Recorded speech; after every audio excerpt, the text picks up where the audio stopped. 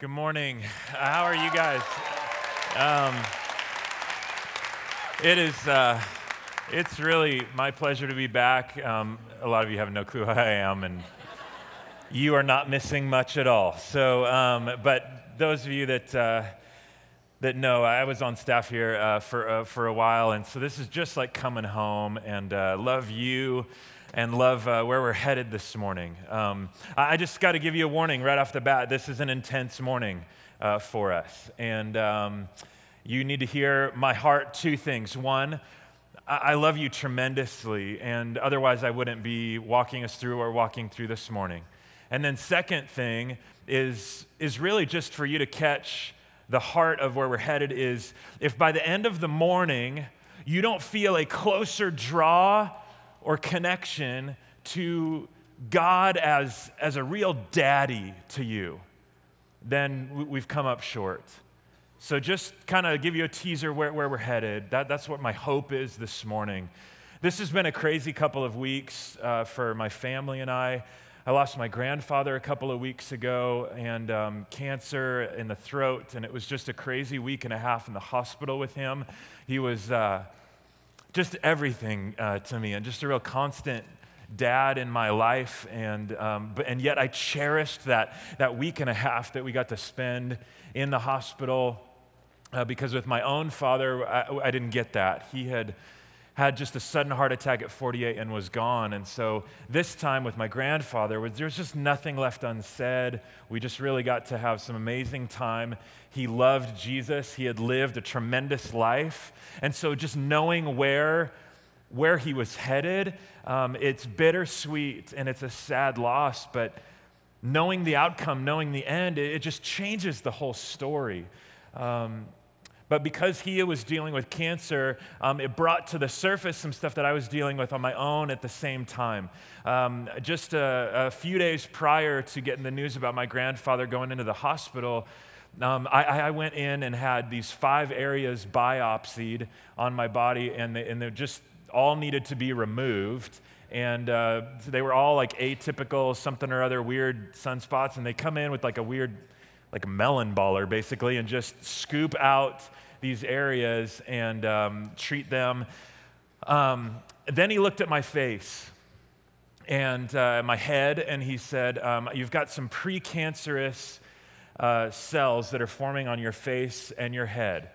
And so we're going to need to treat that. This will lead to cancer, he said, and it may take 5 years to present itself, or it might be 25, but we're going to need to start you on really the lowest form of chemotherapy. It's a chemo cream that you put on topically on your whole face and your whole head. So I needed like gallons of it because my head is so large. And he said, you're going to put it on twice a day for about 4 weeks. And he said, you're going to look pretty gross for a while.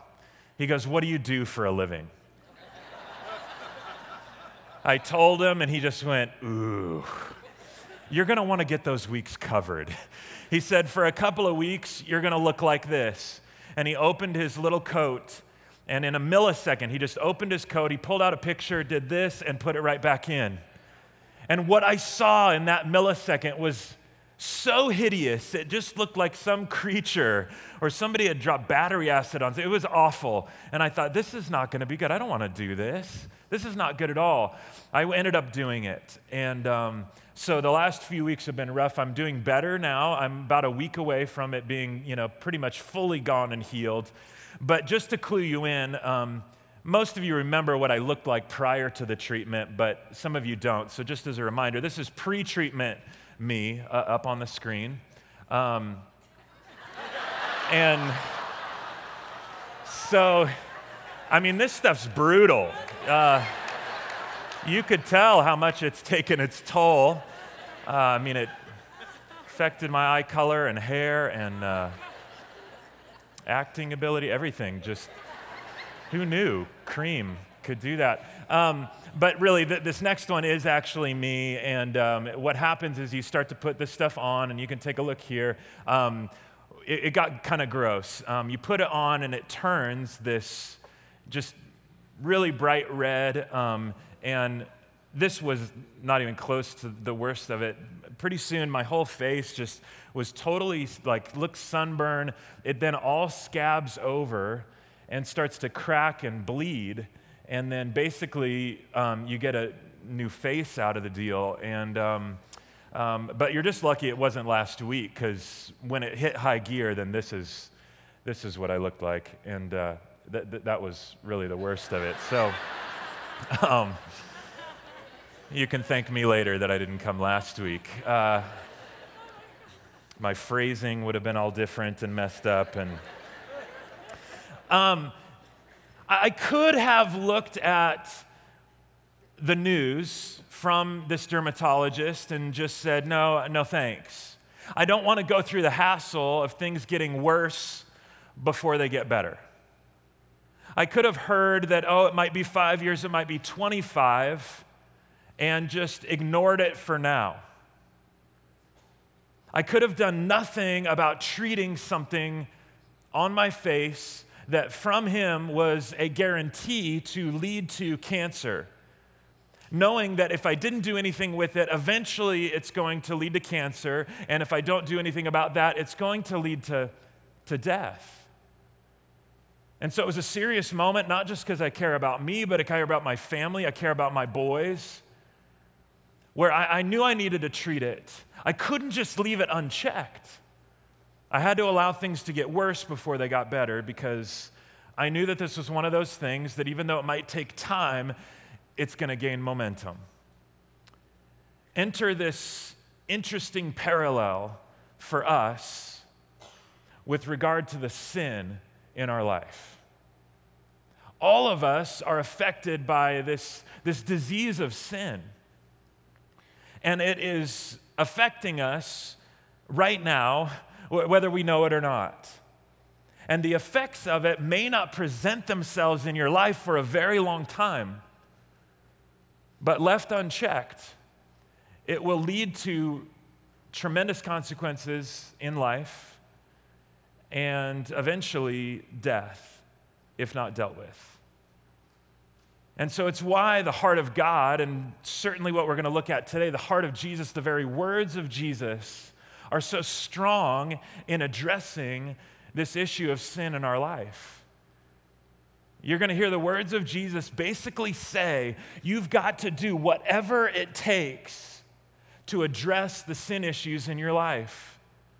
Because the way sin works is it gains momentum. It doesn't lose it. If you do nothing, if you ignore it, whether it's a little thing, a medium thing, or a large thing, the nature of sin is to build and gain and snowball effect in your life to get to the point where it can really destroy you. And Jesus' heart is just to spare us from that. He's not only concerned about our life now, but eternity too. He doesn't want the separation that sin brings to last forever. Enter Mark chapter 9. The very end of this chapter, verses 42 through 50 is where we're at this morning. If you've got your Bible, you can turn there in the New Testament, second book of the New Testament, Mark chapter 9. If you don't have it, it'll be up on the screen. The very words of Jesus, and you're going to catch it right off the bat just how strong they are. Listen, Jesus says in verse 42, "And if anyone causes one of these little ones who believe in me to sin, it would be better for him to be thrown into the sea with a large millstone tied around his neck. If your hand causes you to sin, cut it off. It is better for you to enter life maimed than with two hands to go into hell where the fire never goes out. And if your foot causes you to sin, cut it off. It is better for you to enter life crippled than to have 2 feet and be thrown into the hell. And if your eye causes you to sin, pluck it out. It is better for you to enter the kingdom of God with 1 eye than to have 2 eyes and be thrown into hell where their worm does not die and the fire is not quenched. Everyone will be salted with fire. Salt is good, but if it loses its saltiness, How can you make it salty again? Have salt in yourselves and be at peace with one another. Right off the bat, the severity of sin is what Jesus is attacking here. He knows that it's a snowball effect, a momentum-building thing that leads to consequences and death and separation from God. And so he's just going, take it seriously. Do whatever it takes to deal with the sin issues in your life. Don't let it just sit and stay put. Deal with it. In verse 42, he says, if anyone causes one of these little ones who believe in me to sin, it would be better for him to be thrown into the sea with a large millstone tied around his neck. The severity of you causing a young believer to sin is incredibly severe from God's perspective. Whether they are young in age or just young in the faith, before they have an opportunity for their faith to have some strong roots and good foundation, it's so easy for sin to entangle and just train wreck their life. And so how awful is it if you drag these young believers into sin, into gossip, into squabbles, into divisions that you yourself may escape from, but they may come out shipwrecked. Jesus is going, it would be better for you to be thrown into the ocean with a big rock hung around your neck than to usher in a young believer into this snowball, momentum-building, fast track of sin. Don't do it. And then he personalizes it in 43 through 48. Take your own sins seriously. And so again, if your hand causes you to sin, cut it off. It's better for you to enter life maimed than with two hands to go into hell where the fire never goes out.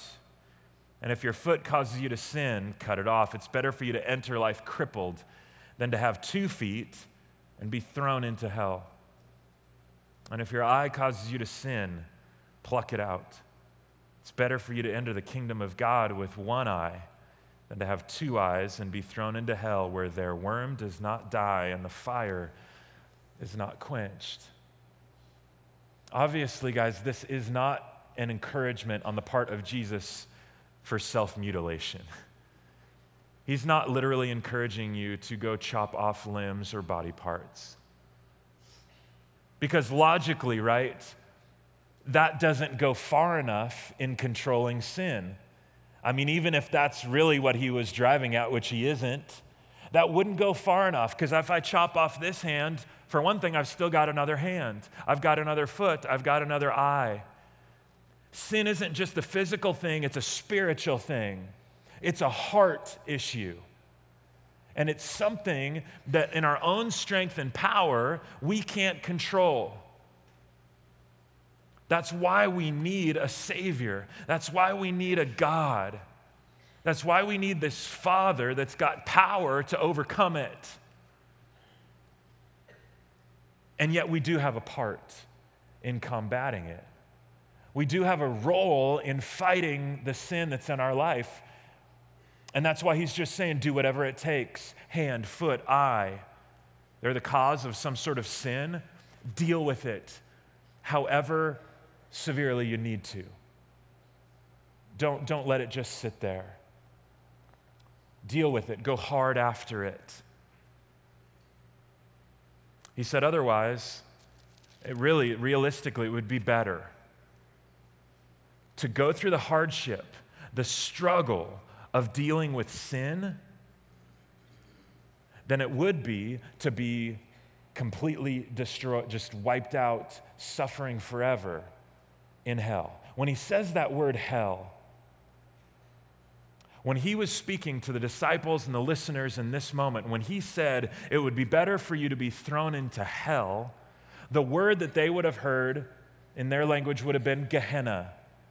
And it would have instantly painted this word picture, because Gehenna was a valley just outside the city of Jerusalem. And in Old Testament days, that valley had been used for some awful things. For a while, evil kings used it to offer living sacrifices to false gods. They would light the bottom of the valley on fire, and then they would throw living babies, child sacrifices, down into the fire below, offering these child sacrifices to fake gods. It was awful. The godly and young King Josiah put an end to that practice. But by the time Jesus is speaking these words, the valley of Gehenna, or the valley of Hinnom, outside Jerusalem, had been turned into the city dump. And so it was still constantly on fire, constantly burning. All the trash, all the garbage, all the dead animal carcasses from the city, all the bodies of executed criminals were taken out into the city dump, this valley of Hinnom, and thrown into there, and it was constantly burning up the trash and the garbage and the waste. Undoubtedly, the winds would shift and occasionally blow the smoke and the smell of the city dump into the town. And so when Jesus says it's better for you to struggle with sin and deal with it even though it's hard, because the alternative is hell. I don't like talking about this, y'all. I don't even like thinking about it. And I imagine that there was just almost a moment of, oh man, pause for Jesus as he began to unpack this. And as he says, it would be better for you to deal with this than to be thrown into hell. Because when you describe hell, it's like spending forever at the bottom of this valley. And so deal with it. Do what you need to. Matthew Henry, a real old school Bible scholar, about this topic said this. He said, this is good. We must put ourselves to pain that we may not bring ourselves to ruin. Self must be denied that it may not be destroyed. That's good. I'm going to read it again. We must put ourselves to pain that we may not bring ourselves to complete ruin. Self must be denied so that it just might not be completely destroyed. That's good. That deserves a right on or an amen or a I like that. Because that's important, but it's difficult. We don't want to deny ourselves. We don't want to be disciplined. We don't want to have to learn how to say no. We don't want to have to struggle and fight the battle against sin because it's difficult. But the reminder of the words of Jesus are we have to deal with it because the momentum building effects can train wreck a life here. They can train wreck and spill over into other lives. But left undealt with, there's an eternal picture in mind. Because God is just and holy, he can't just look at sin and go, oh, it's no big deal. Rapist, Hitler, child molesters, whatever, it's no biggie. God hates sin. And as a good judge, he has to punish it. And he can't just look the other way. He knows that has consequences here and for eternity, and so he's given us a way out. It's through his grace. It's through his love. It's through his forgiveness. It's through his power. It's through that relationship with Daddy that there's hope and there's help and healing. And so he just says, hell is not a place you would choose. This is not a good place. If you really got it, nobody would choose it. You might choose sin, but if you really got hell, you're not going to choose hell. We choose sin all the time, right? Because it feels good. If it didn't, we wouldn't do it, right? I would choose sin, but if I really understood hell, I know I wouldn't choose it. If I'm standing at the edge of a burning lake of fire, I'm not jumping in. If I really got it, it's right there in front of my face. But I might choose sin because there's something deceptively attractive about it. It's deceiving. It's just like I would never choose obesity, but I might choose Krispy Kreme donuts. Some people would choose to smoke cigarettes, but if you pressed them on the issue, they probably wouldn't tell you that they would choose lung cancer. It's the same thing. We might choose sin, but if we knew what hell was like, we wouldn't choose it. And so Jesus is just going, you got to get a picture here where their worm does not die and the fire is not quenched. It's like the worm of your conscience, somewhere between that guilt and that conviction that just gnaws away at you. And then this fire that's not quenched. My face at its worst was like the worst sunburn I've ever had. And the areas that didn't feel like they were burning, it was like bugs were just gnawing at it. Was so itchy, and I just wanted to scratch at it.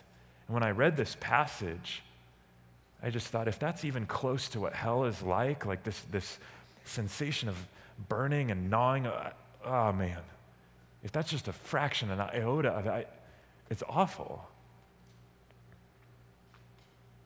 I don't want to go there. I don't want you to go there. I don't want anybody I know to go there.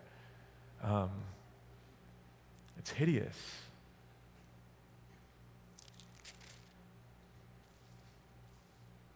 Take it serious. He shifts gears, though, and here comes the hope. He says, everyone will be salted with fire. And then it goes on to describe salt is good. If it loses its saltiness, how can it be made salty again? Have this salt in yourselves and be at peace. Okay, I got to that part, you guys. I read that, y'all, and I was like, I don't understand that. What's that mean? So I opened up commentaries and go on the internet. The first thing I read says, these last two verses are some of the most debated and difficult to understand in all of the Bible. Well, maybe just this guy's an idiot, so I'll go look at somebody else. I turned to somebody else, and it said the same thing. These are some of the most debated, difficult to understand verses in the scriptures. And I went, oh, great. Everyone is salted with fire. Let me try to boil that down. One camp said that meant that in line with what we've just been talking about, sin, momentum building, leading to hell, that everybody that ends up in hell will be salted, like corroded away by fire. We know salt is preservative in nature, but we also know that salt has corrosive properties too, right? It rusts stuff. And so in that sense, everybody that ends up in hell will be corroded away by fire, but eternally. Awful picture. But then it goes on to say, but Jesus said, but salt is good. Wait, that eternal destruction is good? And somehow the destruction can lose its destructioniness and have this destruction in yourself. Well, that didn't make any sense to me. So the other camp that really made a whole lot more sense to me, what it's really saying here is everyone is going to be salted with fire. The everyone is referring to everyone who believes in God will be salted with fire. Salt is still in the corrosive sense. But fire here, not the fire of hell, but more like refiner's fire or trial by fire, suffering, hardship, tribulation. It's almost a throwback to Mark chapter 8 where Jesus says that if you want to follow him, you got to take up your cross, deny yourself, and follow him. That the kingdom of God is not just about reward, it's also about sacrifice. It's very hard to be a Christ follower. It's difficult. And he just says everyone who believes will be corroded away by hardship and trial when you are wrestling with sin. It's a guarantee. But that sort of salt is good. We need to be reminded that trial and that struggle against sin is a good thing. Why is it good? Why is that salty, corrosive grace of God good. It's interesting to think of God's grace as salty and corrosive, but you start to think about it and it kind of makes sense. You get into a struggle in sin and it makes you weak. It should bring a sense of humility to your life, a brokenness to your life that then drives you to your knees and to the lap of God himself, to the Father. In the struggle where you're just like, I can't take this anymore, I can't fight this, I can't beat this. It's the process by which you get brought to the cross. It's the process by which God's grace starts to eat away at the sin in your life. And that hurts, right? It's difficult. It doesn't feel good initially to turn your back on sin and face God. The corrosive, salty grace of God kind of hurts for a while. It hurts to say no to sin and yes to God at the beginning, especially. It hurts to allow him to break old habits and cut old addictions and ties. It's hard. But is it worth it? Is it important? Yeah. It's crucial. It's the very means of you experiencing the grace of God. And if we lose that salty grace, we got nothing. We got nothing, y'all, if we lose that grace. But if we have it, Jesus says, if we've got that sort of salty grace, that heart that just says, I've got this issue in my life, but I'm taking it to Jesus. I'm taking it to this daddy, this God that's got an ability to forgive and heal. And it might get worse before it gets better. Then I got to do it. And when I do, he says, you're going to have peace. You'll have peace internally. You'll have peace eternally. You'll have peace laterally. You have peace relationally with each other. Because instead of sin being the thing that's splashing over, it's the grace of God that's splashing over. And we need that sort of splash. We need that sort of salt just being sprinkled everywhere. Sinners that just go, I know what it's like to mess up. I know what it's like to struggle every single day. I do. I'm sure you do. But I got to tell you about this grace of God that when he sprinkles that salt on, it kind of burns a little bit at the beginning, but it starts to eat away at that bad stuff. And I got to tell you, where it leads, it's pretty amazing. If you're writing anything down or just taking mental notes, you just jot down that idea. Do whatever it takes to deal with the sin stuff in your life. And you can get as specific with that as you need to. Computer, internet issues, deal with it. Relational issues, deal with it. Thought life issues, deal with it. Don't wait. It gives the devil time. If you're writing stuff down, you might write down a long time without seeing any consequences doesn't mean they're not coming. And that's the deception of the enemy. To allow us to sin and sin and sin and go, it's fine. I don't see any consequences. I don't see any bad effects. And you could skate through, get through a lot of your life that way and get to the place where maybe you've had a relatively consequence-free life. And you may have fooled everybody else on the planet. But you get to that final moment someday, but we stand before God and he just goes, I'm sorry, depart from me. I never knew you. And then the consequences of that, I don't even want to think about.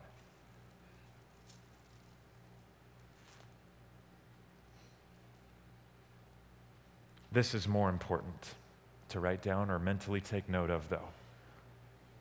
Do whatever it takes to pursue God as a daddy, as the father that he really wants to be in your life.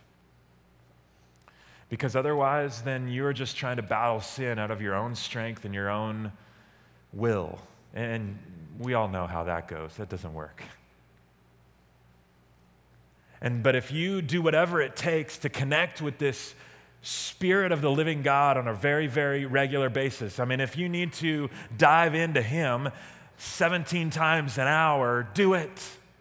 If you need to carry a notepad with you and just have your antenna up to the Spirit of God and just go, I need you to kind of remind me of verses or allow me to process things in light of who you are, and I'm going to jot those down when you bring them to mind, do that. You need to pray more. You need to connect with other believers more. Do it. Do whatever it takes. And move on this 3-step journey from being like treating God just as God. That's a good start. A lot of people can do that. Moving to the next step of God as Father, understanding that he has chosen to reveal himself as a father. But moving to the final step, which is a step that I think few of us will ever really get or take, and it's the most crucial. Seeing God as Abba, Father, or Daddy, Father. God is just like God's this object or force or thing, higher power. That's okay. But God doesn't want him to stay that role in your life. 245 times in the New Testament, he revealed himself in some way, shape, or form as God as Father. Because he knew that we didn't just need an object or a thing, we needed a relationship. We needed a father. And you might not think of your father, that might be a bad comparison, but if you think of the ideal father, the best protector, the best provider, the best leader, the best lover, the best model, you start to get a little bit more of what God's about. But 3 times in the New Testament, God's described as or called out to as Abba, Father, Daddy. That word Abba in Aramaic is closely translated to daddy or papa. And it just speaks so much about intimacy. That's like a little kid seeing dad and going, Daddy, and jumping up on the lap of the father out of joy. Or when they're most scared, they just got to get into the hands and the arms of Daddy. Does anything about our walk with God look like he is your daddy? Do you pray to him like Daddy? Do you connect with him and talk with him like Daddy? When you study his word, is it like you're spending time with Daddy? That's his heart. But it takes some time to cultivate because the other side of this is true. If you go a long time without seeing the benefits of walking with God, doesn't mean that those aren't coming. How many of you have ever walked through a month where you've prayed regularly, you've come to church every Sunday, you've read your Bible, and you're like, I don't know if this is doing anything. I don't know if I see any of the benefits. I'm still struggling. It takes time. It takes time to sow those seeds and allow them to take root in your life. That's why I love verses like Galatians 6:9. Such a good reminder. Let us not become weary in doing good. For at the proper time, we'll reap a harvest if we do not give up. Don't give up. Don't give up. Don't give up. Don't give up in dealing with the sin stuff in your life. And more importantly, do not give up in cultivating a relationship with God that looks like he is your father and your daddy. To that end, may you live. Do it. Let's pray.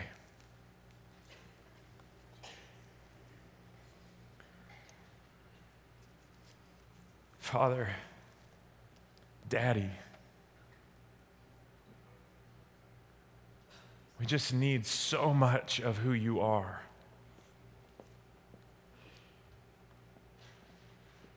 I need your strength to even have any desire to follow you. I need your power to bring healing. I need your power to fight off temptation. I need your power to just hang in there another day and pursuing you, even when I don't really see how this is benefiting me. When the volume of temptation and sin is just kind of drowning out your voice, I just need you. And so whatever it looks like for any of us in here that's our journey, would you just give us a heart just to crawl up on your lap? You know what we're struggling with. You know what it's like to be tempted. You know the destructive nature of sin and the momentum that it can build in our lives. You know how hard it is to overcome, and yet you are a God who is greater and stronger than any of our sin. And so, Father, we just ask that you would break those ties and give us a heart after you. Father, I thank you for every single person in this room that you care so deeply for, that you cared enough to speak up about this issue, that we don't have to be ignorant of it or deceived by the enemy. We lean into you and declare that you are our daddy, our father, and the God of the whole universe that we run to as we wrap things up this morning. We love you in Jesus' name. Amen.